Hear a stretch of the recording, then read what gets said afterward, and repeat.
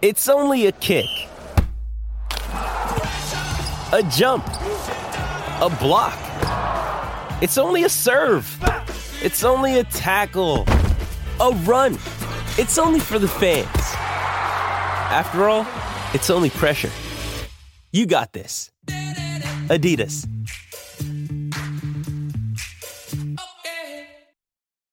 You ready? Showtime. On May 3rd, summer starts with The Fall Guy. Let's do it later. Let's drink a spicy margarita. Make some bad decisions. Yes! Audiences are falling in love with the most entertaining film of the year. Fall Guy. Fall Guy? Fall guy. That's what the poster said. See Ryan Gosling and Emily Blunt in the movie critics say exists to make you happy. Trying to make it out? Nope. Because I don't either. It's not what I'm into right now. What are you into? Talking. Yeah. The Fall Guy. Only in theaters May 3rd. Rated PG-13. Get ready for the greatest roast of all time. The Roast of Tom Brady. A Netflix live event happening May 5th. Hosted by Kevin Hart. The 7-time world champion gets his cleats held to the fire by famous friends and frenemies on an unforgettable night where everything is fair game. Tune in on May 5th at 5 p.m. Pacific time for the Roast of Tom Brady. Live only on Netflix. With threats to our nation waiting around every corner, adaptability is more important than ever. When conditions change without notice, quick strategic thinking is crucial. And with obstacles consistently impending, determination is essential in overcoming them. It's this willingness, decisiveness, and resilience that sets Marines apart. With our fighting spirit, we don't just fight battles, we win them. Marines are the constant our nation counts on to fight the unknown. And through adaptable problem solving, we do just that. Learn more at marines.com. Welcome to the Shutdown Fullcast. This is the end of the first month of the college football season. It's a time to reflect. Some people wait till the end of the season to do that, but you know what? Some people are slow. We run the hurry up here because we play football and talk about it in the 21st century. Ain't that right, y'all? Wait, we play football? That's right. Hurry? All of us. We don't. Speaking, I don't play football. Which of us hurries? Ryan hurries. I am constantly behind and therefore hurrying, but that's different. I think Ryan hurries to and fro the office on public transit, or at least previously did. Now I assume it's more leisurely. Depending on when you're listening to this, yeah. I think that Jason probably runs you're the triple option here, right? You're just going to crank down the field no matter what. Yeah, even if we're down by 48, I'm still just going to run my scheme. Yeah. And I am the University of Chicago's football program.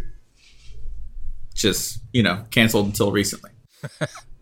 But we are going to review the first month of the season because I think for a number of reasons we need to look and say nobody will remember this, right? Like there's so many things that happened in September that people go, "Oh man, that's so important." And by the time November rolls around, nobody remembers any of it. What will we remember at this juncture? Is there anything that you're confident, like, yeah, this time in May, we will remember this thing that happened? I will remember Hugh Freeze's many bouts of lumbago. Yep. And his ever upgrading furniture accessory, like a video game character, just saving more simoleons. I will remember Hugh Freeze eventually becoming a mech warrior. Mm-hmm. Hugh Freeze, giant walking tank. That's it. That really is about it. I think I might remember.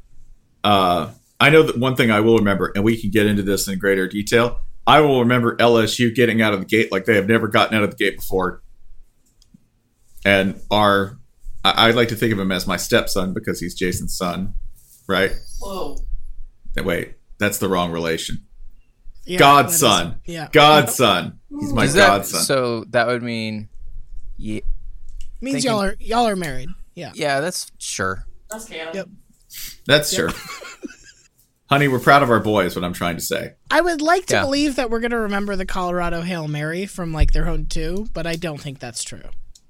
No, no. I'm going to say the answer is no because it was not a Hail Mary. Will we? Sorry, the flea flicker. Apologies. See? Yep. You're already right. Already forgotten. Will we remember the pit special? Yeah. Yes. Yeah. Okay. As we will remember UCLA Wazoo. Yeah. We won't remember Michigan, Wisconsin. Oh, but we will.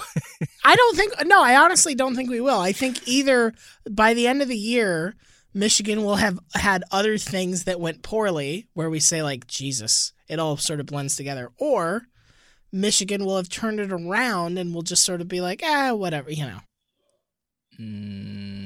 don't know. That one stands out. That one stands out. Maybe it will. Maybe I'm wrong, but I'm not convinced that will hold in memory. Maybe that's the cusp. Okay, sure. Is it more or less memorable than Michigan playing against Super Michigan? Yeah.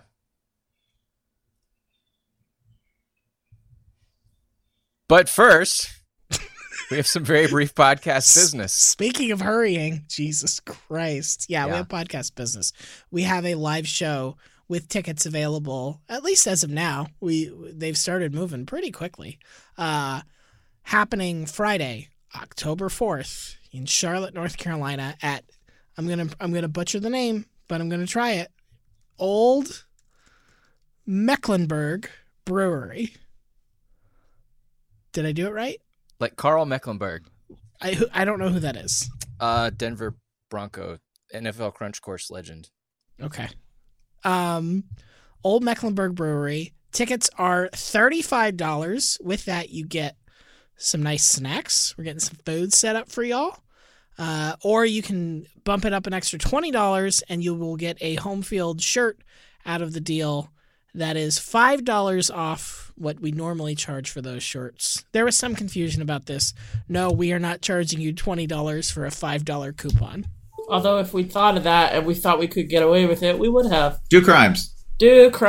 Oh, we got it. Somebody did suggest that McGruff's Oklahoma brother crime dog. The Do Crimes dog? That should be called McGriff. So I like that very much. McGriff, the Do Crimes dog. Steal things. Go Sooners. Boomer. I mean, land thieves. Yep. So that's podcast business. We'll keep it short. We also have a Jacksonville show happening on Friday, November 1st. Tickets for that are not on sale as of the time we are recording this, but by the time it comes out, they might be. Who knows? I will say that tickets are going weirdly quick for Charlotte, so get on that if you want to join us. This surprises us. and if you would like either of these events to be your rehearsal dinner for a wedding, because some people suggested that's why they wouldn't be able to come, you can turn our live show into your rehearsal dinner. That's fine. You just have to, pay for the tickets. I'll do a speech. I won't. No, you don't want that. Not one bit. Now, I will dance. You gave the best speech at my wedding because it was short. Yes, it's very short. I will do this. I will dance. I will get people out on the dance floor or drive them off, but nothing in between. It will be one or the other. Okay. So that's podcast business. Yep. Goodbye. Spencer will be your minister at your wedding, is what we've learned. Has anyone else here conducted a wedding? Because I have. Yes. Wait, have you really? Yeah. Whose? We have dueling ministers. Yeah. I forgot to. We did not do a proper rehearsal because the bride and groom were sort of like, we don't need to. Whatever. So I did not, in my notes, I did not tell the congregation to sit down. So they stood throughout the duration of the ceremony. Hell yes. However, because we had not rehearsed it, we did not realize that we only had 11 minutes of material. So it wasn't that bad. That sounds like a great wedding. Yeah, it went fine. Remember, all anyone wants out of a wedding is cake and alcohol. Speeches, they're extra. Cake is pretty overrated, I gotta tell you. They don't want that much. Hard agree. Yeah. Having just made a birthday cake for my daughter, cake sucks, man. Cake sucks. Fuck I cake. had a terrific wedding cake. Sorry about y'all. Yeah, cake is all cake is trash. Yeah, it's cake not is specific. It's not specific to wedding also, cake. Holly, dear me. Cake is not the thing that stands out from your wedding. It's dinosaurs, and you had a grits bar, right? We had a grits bar, but I was actually laughing because I was thinking about Spencer's wife breaking a full martini glass with her bare hand against the chest of an extremely belligerently drunk friend. Yeah. Of mine. I was just talking about the food and beverage, but yeah, that also happened anyway. That's definitely my standout. Yeah. Cake sucks though. No, it's good. Sorry. Yeah. Cake can go to hell. Cake, good sir. Good Sir. sir. How dare you say that to Red Velvet? Oh Christ, Red Velvet? I love Red Velvet. Okay, cake. now you're on an island. I'm always. Look, It's Jason, just they're already food coloring. turning on each other. It's just we're all gonna eat each other on Cake Island because we're full of cake and Made of therefore cake. delicious. Red velvet is just regular cake that is red. Don't fall for No, it. you It don't. is. You got to be able. It's Listen. food coloring. Either the elected can taste the red, or you can't. But the Ugh. red is the flavor that makes it and so then, good. like the next day, you think you have poop cancer. Man, I fell for this shit when I was a kid drinking Kool-Aid and quarter water. Come on now. I've learned by now. That oh, doesn't make it taste different. oh, are you the guy who points out that there's people inside the Mickey suit at Disney? Go with No, the it's- magic. No, he's full of cake too because he sucks. Oh, Full of. It's just you just tear off the head and you're just like, oh god, there's cake are in we here. telling people to enjoy the magic now? What a Are conundrum! we agitating against ruining things for people now? What a conundrum for a child. That if they ripped off Mickey's head and there was delicious cake inside. Free cake. Free would be- cake, but you gotta kill the thing you love. I It mean, would I be think like- once his head is off, the child brain is just cake. Yeah. That's it. I think that's probably where you. It would be a great- shame to let it go to Okay, waste. well, we've got 4 here. Let's take we've got 2 boys, 2 girls. Let's take a parental poll. How would your individual children react to seeing a Mickey head removed and just a void of cake inside? Ryan, start with you because yours is the most recent cake consumer. She would just talk too much about, like, my child is just chatty as shit. So she'd just find every stranger and say, hey, come look over here. There's cake. All right, Jason. Are we talking like costumed person at Disney? Yeah. Yeah. That person's head falls off? And it's cake. And it's all cake. It's all cake all the way down. Yeah, I think she's crossed the age at which the brain would immediately swing to, look, cake. She would remember the origin of the cake, and I don't think she would eat it. So she would be horrified that what had seemed like a corporeal person was now cake. Yes. Okay. I have one child who would ask for permission to eat the cake head. And I have one child. And one who would not. I have one who would be the thing that pulled the head off. Right? The one who said, when I ask, I'll say, hey, why did you do that? He goes, because I thought there might be cake inside. And I was right. I am the mouse slayer, father. Hail me, mouse slayer. I wanted it, and I made it happen. Power is what you can take, father.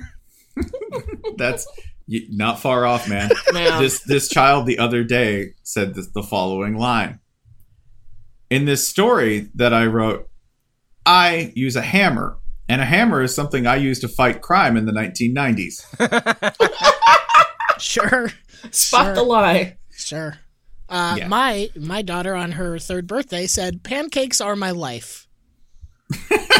Again, where is the lie? I don't, yeah.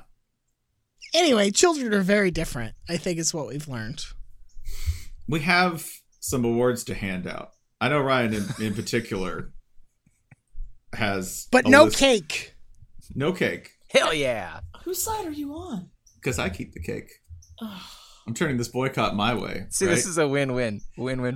I'm Spencer's doing- a fucking cake kingpin controlling the flow right. of cake. See, I'm doing the bootleggers thing where you're on one side of the state line. You're a and you loose go, cannon, Hall. There'll be no drinking here in Gainesville, Florida. We're clean. And meanwhile, I'm Spencer- just running booze into town, right? The goddamn price gouging cake baron. Actual cake boss. Me, Cake right? boss. Oh my god. Actual cake boss. Running in them Valdosta red velvets. You know, I'm running in some of them Savannah buttercreams. Yeah. He burned down the hand pie factory. Yeah, He's that's right. brutal. And you know what? Because that was a competitor. And I'm sorry if I'm trying to keep the good people of Alachua County underweight and happy. Damn it.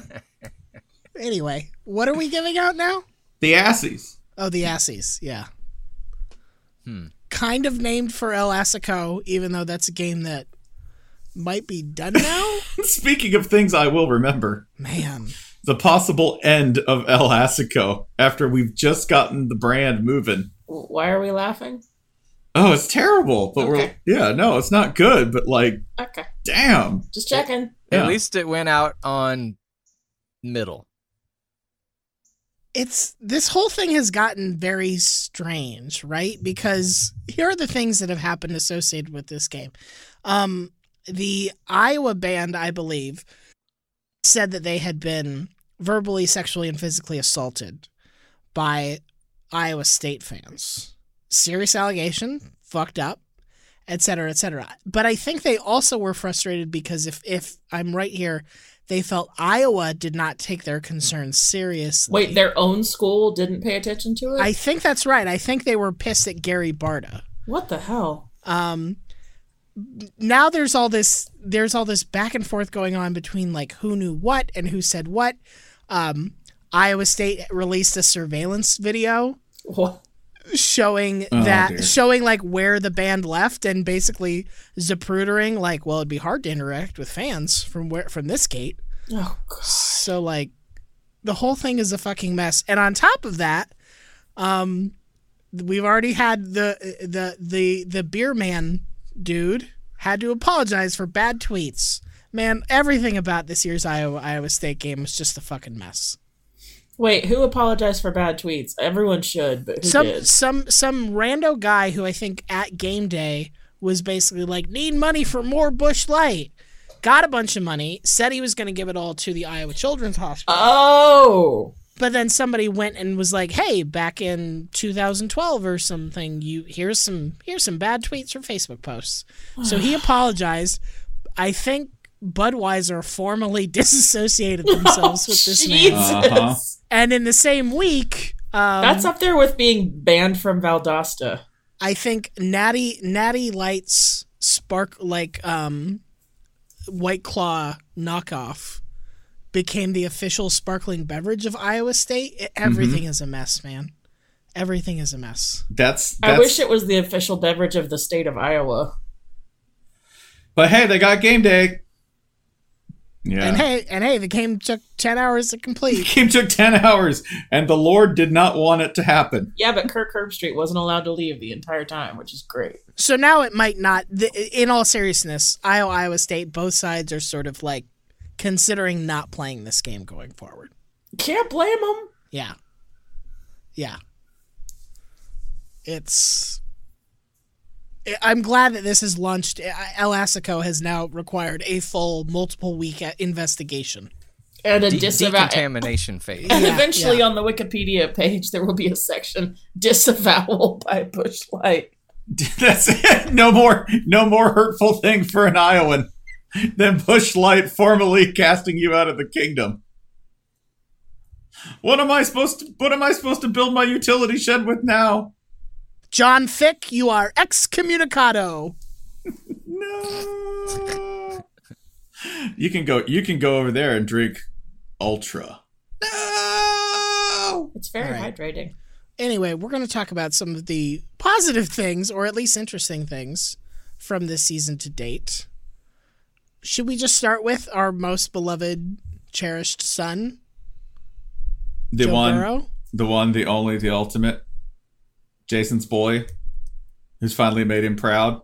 Well, you were proud anyway, but I'm one of those hardcore football dads, where it's like, am I proud? You're gonna ask the question, right? Yeah, it's up for you to constantly wonder, until you're like 85, and then you're like, I did make him proud, and you've been treating your kids the whole way, and guess what? They're awesome at football too. So I think we can agree Joe Burrow is our September Heisman winner for this year, right? Like, I mean, the stats alone.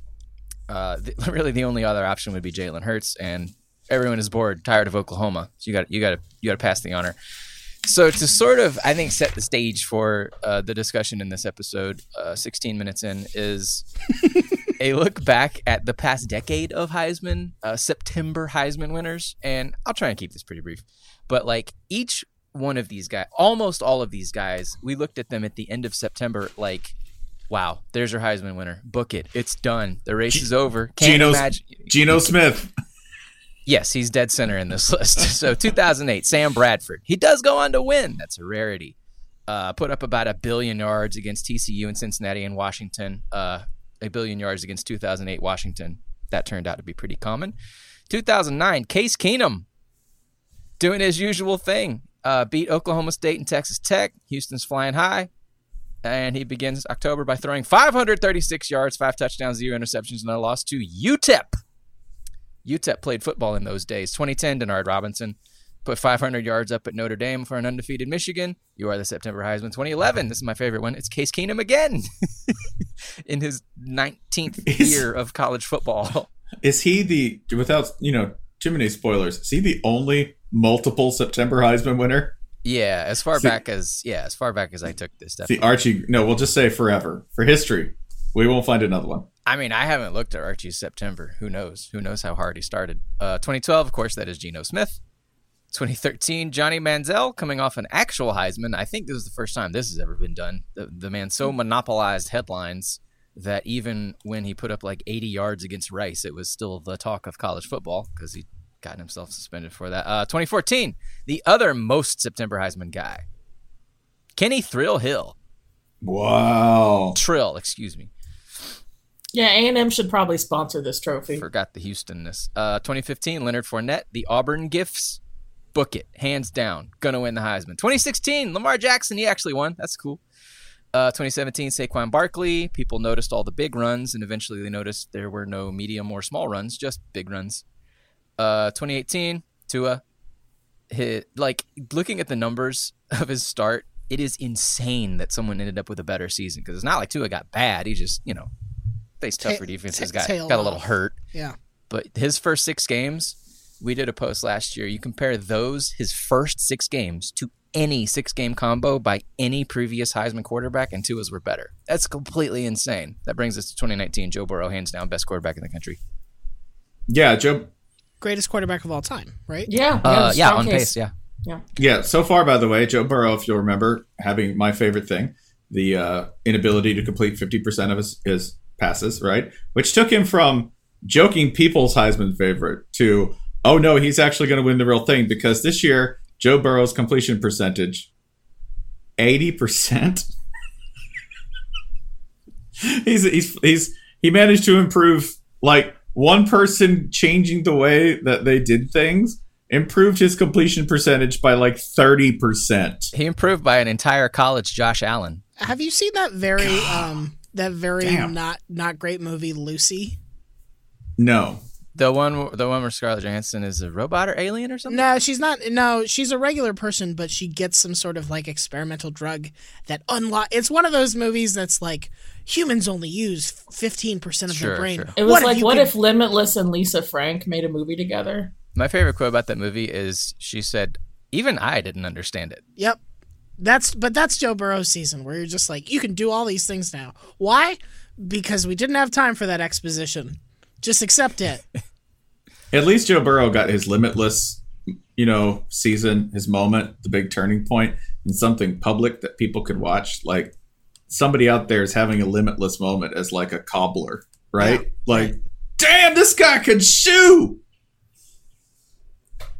Look at him go. Sold that bitch. Wow.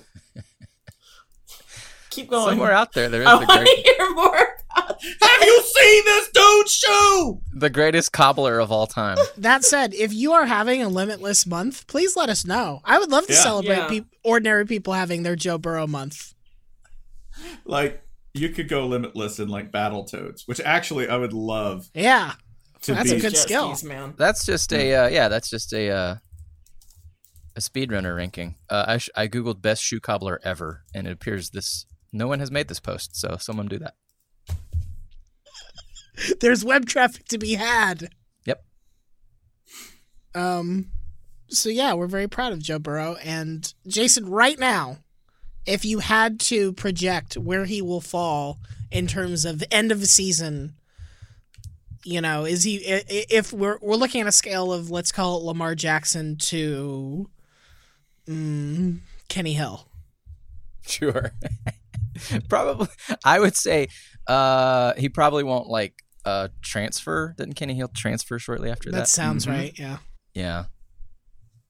So let's say closer to Lamar than Kenny Hill. Okay. Speaking of, are we going to remember the Derek King thing? Kenny Hill transferred to TCU. Are we going to remember the Derek King thing from this September? I still haven't figured it out because he's like, yeah, I'm just going to take the season off, not transferring though. And it's like, are you hurt?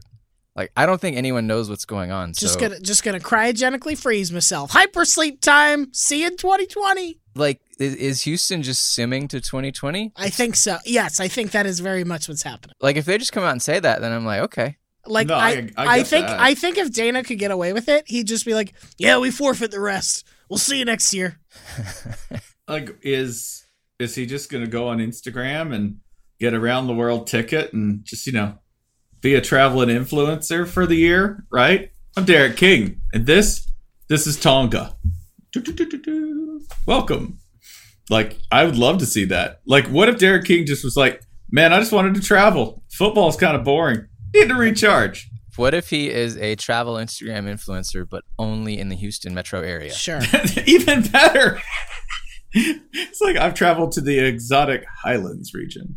We're over in. I plan on climb the highest peak in Houston. An overpass. I think I need a visa, but once that's approved, I will be taking myself to Sugarland. I think it's a really great illustration of how great it is to be a college student in general, and how shitty it is day to day to be a college student who's also an elite athlete. Wait, you mean I can be an elite athlete without being on the football team and still be a college student? Awesome. It's probably the only good part about the college athletes not getting paid is you can do this and nobody can be like, but we're taking back your signing bonus. Yeah, like Melvin Gordon held out. Not supposed to say that out loud. Oh. Melvin Gordon held out, ended up being fruitless, lost a bunch of money in fines and in uncollected game checks, didn't work out at all. Derek King can hold out for the rest of the season. And what? Oh, how many game checks you can take? Cool. They're going to take back that knowledge, Ryan. Yeah, that's what's going to happen. I mean, maybe it's just he said he wanted to maximize his time at the University of Houston when to get that doctorate. I don't know. When we eventually pay players, that the people who will be most tyrannical are the coaches with the smallest payrolls, right? Like that, the coach at Alabama will eventually have to balance a pretty deep payroll, right? With people who make sums that are pretty comparable across the board. So it's going to be hard to sort of balance all of those. But the people who will be the most tyrannical will be the people at Temple, right? Or the people at Boise State. They'll be the ones who are like, you don't make $250 a game to loaf, son. Yeah, ULM scraping dimes together. Yeah. Yeah, it's going to be great. Definitely not already tired thinking about it. just some coach assaulting a kid over and just Twitter users being like, he makes $37,000. And I apparently in this scenario, no one pointing out the NCAA is still clearing $1 billion a year. I mean, listen, the financials are pretty upside down for the NFL Players Association vis-a-vis the NFL as well, and people are still willing to tell you what overpaid, spoiled babies NFL players are. Yeah, that's true. That's true. I think ULM's kicker should only get 14 credit hours. I want two situations to happen. One, I want a situation where the ULM kicker making $22,000 legitimately calls someone in the stands broke boy. Right? Section. Oh, I'm sorry. I don't speak broke. Flexing on the entire student. Like flexing, like he's like, I got $32,000 now. That's fuck you money. Because at 20, that is kind of fuck you money, right? Like, I don't know. I saved up $8,000. I thought I'd just chill for a minute. I'm good. I think I'm on retire. Yeah. Yeah. The other thing I want is for football to do this first so that basketball can see the sums involved and then go, shh, no, we all make more money right now. Stop. Don't just Calipari's going to be like, I don't know about that. I can't. Yeah, Calipari just openly stumping for his players. I can't have my guys out here taking pay cuts. Yeah. I mean, he's got a family to support, and he already makes $600,000. That's a cruelty. You can't do that to my player. He says, coughing up hundreds. I love Calipari so much. Like, I like Kentucky fans because they don't even get mad about that. They're like, hey, man, listen, he's a job creator. He's a provider. That man puts food on the table. Honest man in college sports. and yeah, you wouldn't like. I would like. Would you trust him? No. Is he going to get me paid? Absolutely. Can I give out a few assies of my own? It's assy time. So, because I'm a broken person, I went through and I found the wins with a heavy what the fuck attached to them from so far in this college football season. And you'll see what I mean with this first example. This is the team. Now, for this one, I did go Power 5. There was a group of 5 teams, San Diego State, that I could have pulled instead, but that just seemed unnecessary. This is the game with the worst yards per play on offense in a win. It's a Power 5 team. Does anybody want to guess which? I'll even tell you it's an ACC team. Does anybody want to guess which team this is? Miami. Nope. Wow. The answer is Georgia Tech. Whoa. In their 14, oh, right. They have a win. In their 14-10 win over USF. They averaged 3.7 yards per play in this win on offense. USF, the team they beat, a full yard ahead of them at 4.7. How did this happen? 6 of Georgia Tech's 21 first downs came by way of penalty. In the second half of this game, Georgia Tech scored both their touchdowns in the first half. They did not get inside the USF 40. So this gets the assy for most beleaguered offense in a victory. A very different assy. This one goes for most turnovers in a win. I think any of you, I know all 3 of you remember this game, but I'm not sure if you can identify it without any clues. But let's see. Who do you think has the most turnovers in a win? This is not a Power 5 school. I hope it's Hawaii. It is Hawaii. Yeah, I was gonna go that based off Cole McDonald alone. Yeah, it's the opening game for Hawaii, Arizona, a game in which Hawaii had 6 turnovers. That's the most by any FBS team in a win this year. Nobody else even has 5 in a win. There are a few teams with 4. I did not remember exactly like how stupid this game was. Hawaii in this game, 3 of 11 on third down. Arizona won the turnover battle by 4. And scored touchdowns, mind you, on 4 of the 6 turnovers that Hawaii committed, and Hawaii still won this game 45-38. I'm so proud of them for to turn the ball over 6 times and give up a bunch of touchdowns because of those turnovers and still win over a Pac-12 team when you are not a Power 5 team. That's fucking beautiful. By a yard. That's like, you have to always have the context there of they won it by a yard. By a single yard. Yes, by a guy who ran, I believe, 40 yards to make that tackle. Yes, a defensive lineman. Yeah. Most penalties in a win. Y'all are not going to guess this one, and that's okay. This is Louisiana 45, Ohio 25, a recent game. In this game, the Raging Cajuns had 16 penalties for 161 yards. So far this season, there are 13 teams that have played at least 3 games that have not, in total, reached 16 penalties. There are 32 teams that have played at least 3 games that don't have 161 yards in penalty yardage. The best part was how it happened. They had 2 penalties in the first quarter, 4 in the second, 4 in the third, and then 6 penalties accepted in the fourth quarter.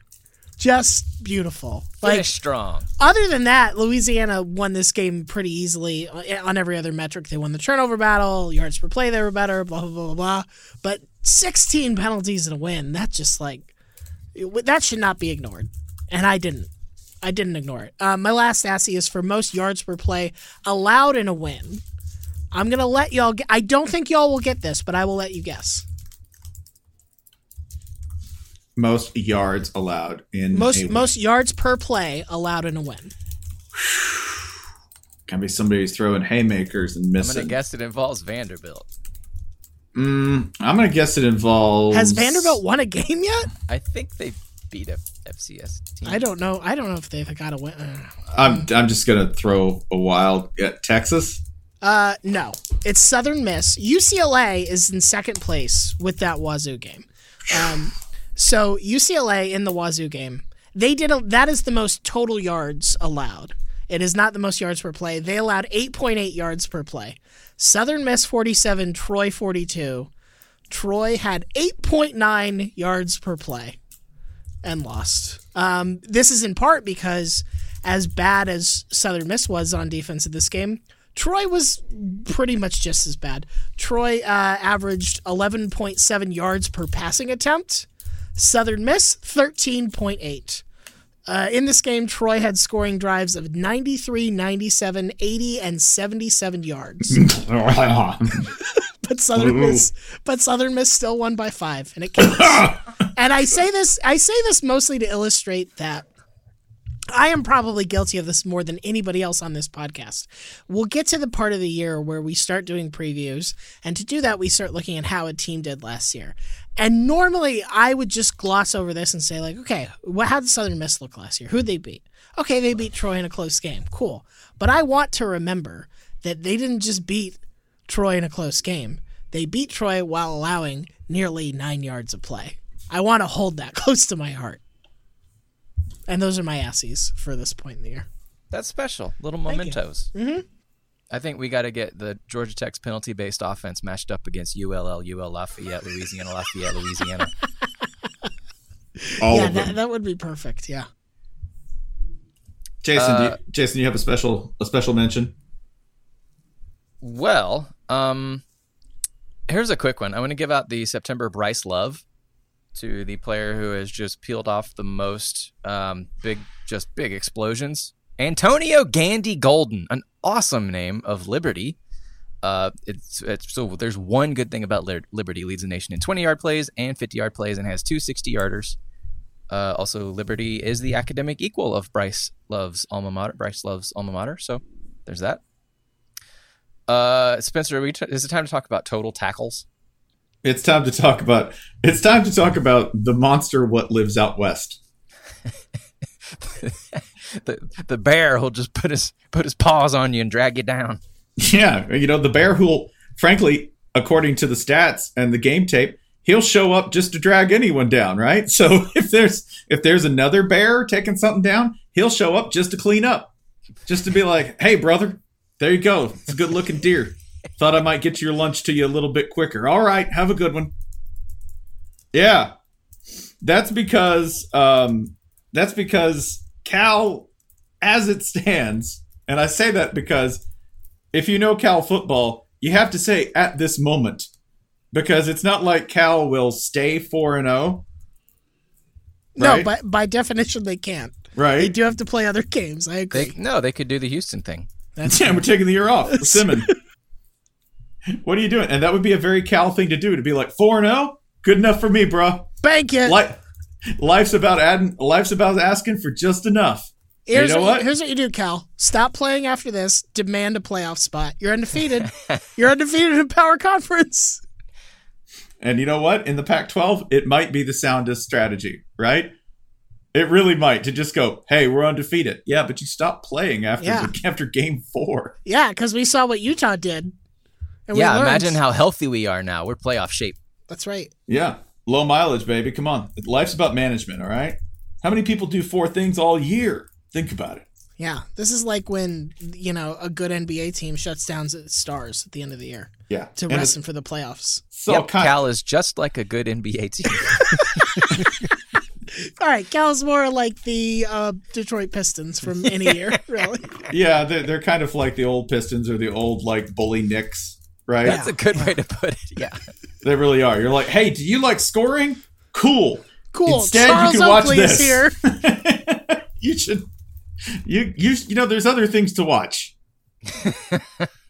Meet linebacker Ben Wallace. So Evan Weaver's kind of our Bill Laimbeer. Yeah, Evan Weaver is definitely the big bear, the guy who will, just out there wrapping him up, even if he's not going to take him home, right? Evan Weaver, lineman, for total tackles. Okay, this is both solo and assists. All right, to this point, Evan Weaver has 63 total. Okay, and that's an astonishing stat because number two has 47 at this point. A full 16 tackles between them, like standard deviations above everyone else. Against Ole Miss in the 28-20 victory by the Bears over Ole Miss, which, take that. Speaking of taking things to the bank, hey, beat an SEC team at home on the road. That's what we did. Which SEC team? We beat an SEC team on the road. That's 1-0. 1-0, y'all. Was it a very scary environment? It was an SEC town. It was an SEC. It was very moist. It was humid and very warm. Don't sleep on that part. Can we talk about what Evan Weaver said after this game? Please. Okay, so in the post game, I believe after the game, a reporter's asking him like, what was the message to the defense at halftime? And he said, I mean, there wasn't really a message. I'm just gonna say it. He's not the greatest quarterback in the world. So he talked trash to us. He obviously can't put his money where his mouth is. We shut him up good. That's Matt. I mean, that referring to Ole Miss quarterback Matt. Is he Corral or Coral? Sure, I have no idea. But I don't think we need to worry about I'm not going to watch enough Ole Miss football for that to be a thing. This will be the last time we discuss their team for a while. Matt, he's like the Xerox copy of Chad Kelly. Chad Kelly was mimeograph. Yeah, he was like a fascinating quarterback with astonishing talent who kind of made things happen and talk shit. And Matt Corral kind of does that without the beating Alabama part. I also liked Evan Weaver also said. Evan Weaver would be an entirely different problem. He said, they're from the SEC. They think they can bring it to anyone. We woke up at 3 a.m. our time this morning. We could have played at 1 a.m., 4 a.m., 11 p.m. Devastating. Anywhere you go. Cal is always awake. Yeah. That's Evan Weaver, man. He's the bear who makes every dumpster unsafe at every hour because he's going to tackle it. Yeah, get into it. You have to hang your food up high because Evan Weaver will take it at 3 a.m. I like it because this, in true bear fashion, this is the part of the year where Evan Weaver's like, gotta get as many tackles as I can. Gotta make it through the long winter. That's true. That's how football works. There won't be many chances to tackle people in January. About to get so for Cal. Get so sleepy. Fill that tummy. Total tackles is like my favorite stat because it's really close to meaningless. Like we're using it here, Evan Weaver, clearly a good player. This is not to trash him at all. Like once you're so far ahead of everyone else, you're clearly accomplishing something. But like you look back through the leaders in total tackles from any particular year and you're like, who? Right? Like you go back through raw passing yards. That sounds like total bullshit. Like you should go by passer rating. You should go by yards. Like the passer rating, the raw passing yards leaders over the last decade. It's like suddenly they're all NFL starters. Gardner Minshew is an NFL starter, right? Like Case Keenum is on 7 NFL rosters at any given point. But like you can do that with rushing yards, receiving yards. Like these are not the best numbers, and you shouldn't go by just numbers. Blah blah blah. But those guys get drafted. Whereas here are the last 10 total tackles leaders. Let's see. 1, 2, 3, 4 guys were undrafted and never played in the NFL. One converted to fullback and is still in the league. A 7th rounder, Scooby Wright, is an Arizona Hotshots legend, and I think on the Pats roster now, of course, shocks no one. 2 were 5th rounders and NFL backups. The one left over, the one hot album every 10 years average is Luke Kuechly. Luke Kuechly, the only exception to the racking up tons and tons and tons of tackles rule, doesn't really mean anything.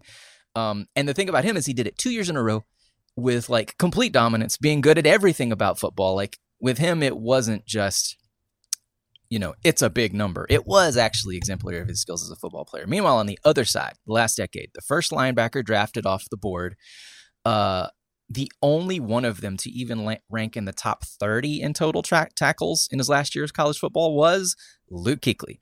Most of the time, the best linebacker, according to the NFL draft, didn't even rank in the top 100 in total tackles. Like total tackle, it's a hilarious stat for this reason. Because you have to do something with the number. And if it's huge, like Evan Weaver's, you have to appreciate it, but it's perfect because it means so very little. I think my favorite thing about his is usually if you lead the country in total tackles, that means you're a linebacker for a defense that doesn't get off the field. But Cal's defense is great. So right, but because of their offense, they don't really get off the field. Right, they're always back on the field. It's a high performance defense, and by that I mean there's a high percentage of the time that they are performing on the field. They got a tempo defense. I also like that to this point in the season, he is likelier to keep up his pace than some of his high volume tackle peers because they play for actual bad teams that probably won't make bowl games. There's a lot of those in there. He also has a track record. He was number 7 in tackles per game last year. So Evan Weaver, let's say 5th rounder, will see some time in the NFL. How about that? I wasn't joking about him being like the point guard of Bears, right? Distributing evenly against Ole Miss. Took 11 tackles for himself and had 11 assists. Perfectly balanced. It's nice. It is also a point guard line. It is also extremely great to go beat Ole Miss in Oxford and then talk about it, but talk a bunch of shit about how Ole Miss isn't that good at football. Specifically to talk shit about another player. Yeah, I like it for 2 reasons because it's not like Ole Miss fans are ever going to go to Berkeley to come find you. Right. Right. The other is Matt Corral is from California, and yeah, so there's that. He doesn't even look good in a fitted. Oh, damn. Jesus, dude. He has bad taste in energy drinks. Oh! That dude can't skateboard. No, he can't even ollie.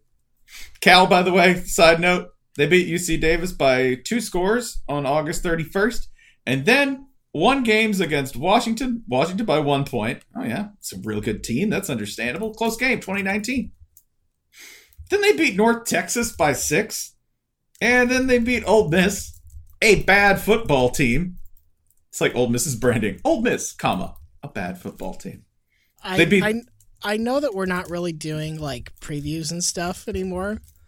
I am going to watch Arizona State Cal, a 10:30 Friday night game, just to see how locked in the mud we can get. Because, man... This fucker has 9-4 written all over it. Let's do it.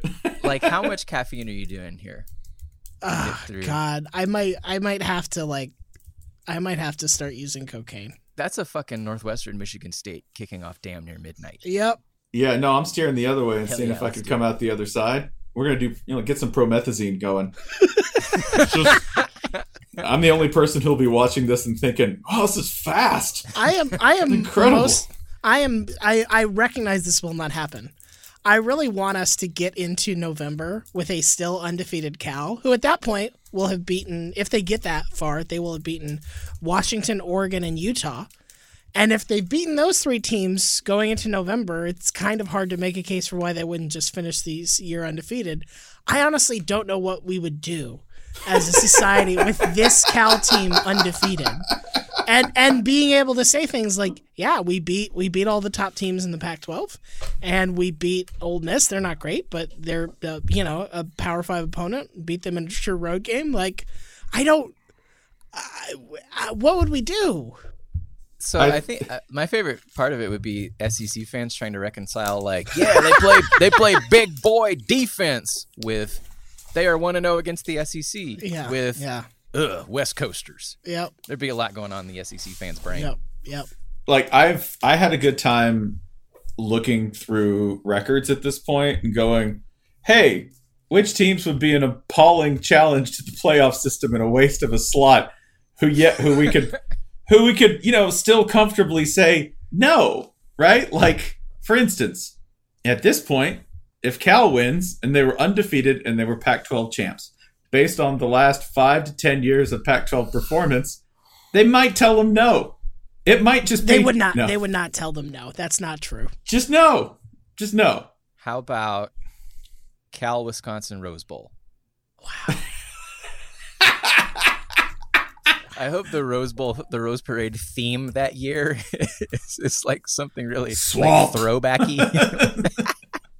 If we have a Cal Wisconsin Rose Bowl, we should force like 20 Michigan fans to go and watch the whole thing. I think. Watch it. Man, I'd go. That's going to be 11-5. Oh yeah. That'll be something special. And you know what?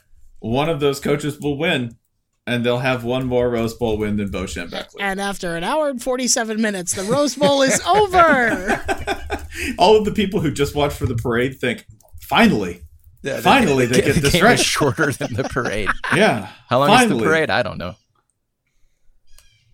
The parade is, it doesn't matter how long it is, it's way more popular than the game. Yeah. Like Garden Nation turns out hard for the Rose Parade. You know, nobody wants to volunteer for the game, but for the parade, they have like armies of people ready to go who are like, yeah, man, show me flowers on wheels. This is why we gotta hope the academic scandal never touches the Tournament of Roses parade, because that's where things will be like, oh my god, the corruption really goes. Nobody cares that USC is involved in a scandal. If the Rose Parade, be like that people were bribing their way into. Oh Jesus. Other teams that are currently undefeated that I believe would be an absolute horror and a choice for a playoff committee with nose held firmly. Virginia. Yep. Mm-hmm. Yeah. Now, the one thing that they can do with Virginia is because they just won the basketball title, the TV networks can be like, well, all right, we can play that. We can sort of piggyback that and make it like Virginia, the elite academic, athletic, blah, blah, blah. Like they can work with that. It's not ideal, but they can. Fortunately, that was but a ruse to get you to strike down my dummy, the bait of UVA, and reveal the real monster behind it from the ACC, and that's an undefeated 4-0 Wake Forest. Yep. The smallest fan base in college football, ACC champions, somehow beating Clemson and going to the playoff and saying, oh, we have a spot, don't we? Wow. The ticket allotment is what? Ooh, geez. 500. Okay. Let's do a Wake Forest Memphis semifinal game. If everyone calls their grandma, maybe. Maybe we could. Wake Forest would be the only team in the playoff where they would go, so you guys need a bus. All right, for the record, and another bus. If there's a Wake Forest makes the playoff, we will attend. We'll figure out a way to do like a group trip to that, right? So like, what is the stat about like living Wake Forest alumni? Like, could they even fill half of the Peach Bowl? No. Like, if all of them went? I don't think it's much more than 200,000. Like, it can't be that many. Total. It's a very like ever, including dead people. Yeah, like I think total. Okay. I just don't think there if are that all many the people. Wake Forest alumni rise from the graves and the crypts, that would be pretty fucking awesome. Yeah. Peach Bowl full of dead demons. The Demon Deacons powers dead revealed. Demon Deacons. Yeah. All right, I'm on board. What else did we have here? Oh, one other very fun stat. Defensive players are very difficult to quantify with conventional statistics. Interceptions is another one that, like, it's fun to look at and it's fun to gawk at, but, like, don't put too much stock in it usually. Similar to tackles, and I think tackles for loss is pretty useful. But so, like, this dude gets his hands on a lot of passes. Maybe he's a really great defensive backer. Maybe he just gets thrown at all the time, right?